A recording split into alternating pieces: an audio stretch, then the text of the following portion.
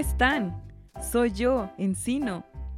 Les estoy contando a Ike y a Kosh todos mis secretos. Y hoy les voy a contar uno de mis secretos favoritos. Todo empezó un hermoso día de primavera.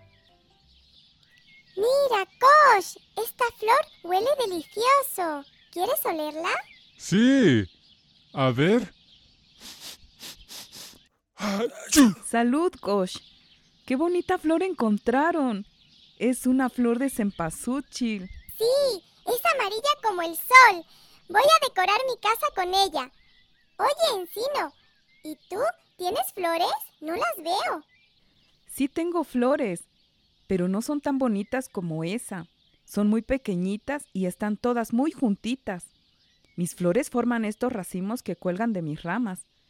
Mi abuela tenía flores como las mías, y en una de esas flores nació mi mamá.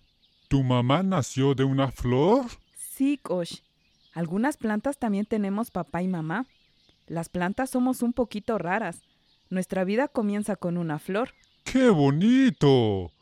Cuéntanos más. Sí, me encantaría saber más sobre las flores. Quiero saber todo sobre las flores. Dentro de la flor hay unas antenitas delgaditas de donde salió ese polvito amarillo que te hizo estornudar, que se llama polen. Cuando tú lo veas, podrás saber que ese es el papá. La mamá tiene una botellita con una pancita adentro de la flor, en donde nací yo. ¿Qué? ¿Y cómo naciste ahí? Con todos los secretos que ya les he contado, estoy segura que podrán comprender muy bien mi explicación. El polen de mi papá viajó y entró a la pancita de mi mamá, y algunos días después, la pancita creció y ahí dentro se fue formando la semilla, y esa semilla era yo. ¿Y cómo fue que viajó el polen de tu papá? Dime, Ike, ¿por qué agarraste esa flor de cempasúchil? Pues porque es muy bonita, tiene un color precioso y huele delicioso. Eso te pasó porque muchas flores tienen un néctar dulce y delicioso, que le encantan a muchos animales, como a las abejas, los murciélagos, los colibríes y las mariposas. ¡Una mariposa! Se paró en esa flor a beber el néctar. Y fíjense, cuando se para en la flor, el polen de papá flor se pega a sus patitas. Y ahora se paró en esa otra flor. Y entonces, en sus patitas llevó el polen de una flor a otra. ¿Ya vieron? Y así, sin darse cuenta, la mariposa le ayudó a esa plantita a transportar el polen a otra flor. Entonces, así es como el polen llega a la flor y entra en su pancita. Y de ahí crece la semilla. Sí, muy bien. Y finalmente, para proteger a las semillas, la mamá las cubre con una carnita muy deliciosa y una cáscara. Esa carnita les gusta mucho a las aves, los tlacuaches, los murciélagos y las ardillas, Ike.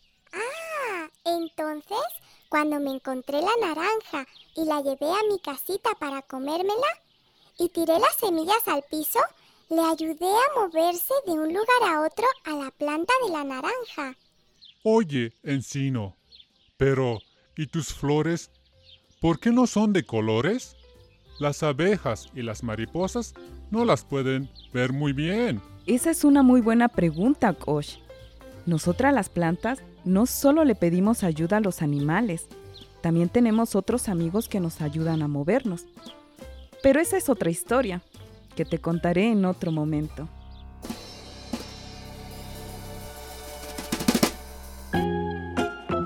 ¿Todas las plantas tienen flores?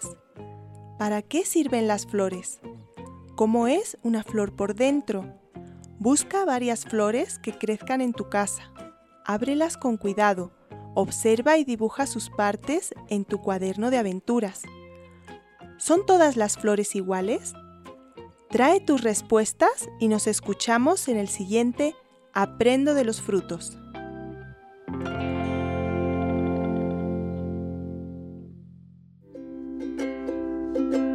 Este programa fue realizado por el proyecto Pautas para Pensar en mi Lengua, gracias al apoyo de la Fundación Kellogg. Muy chiquitita voy creciendo con cada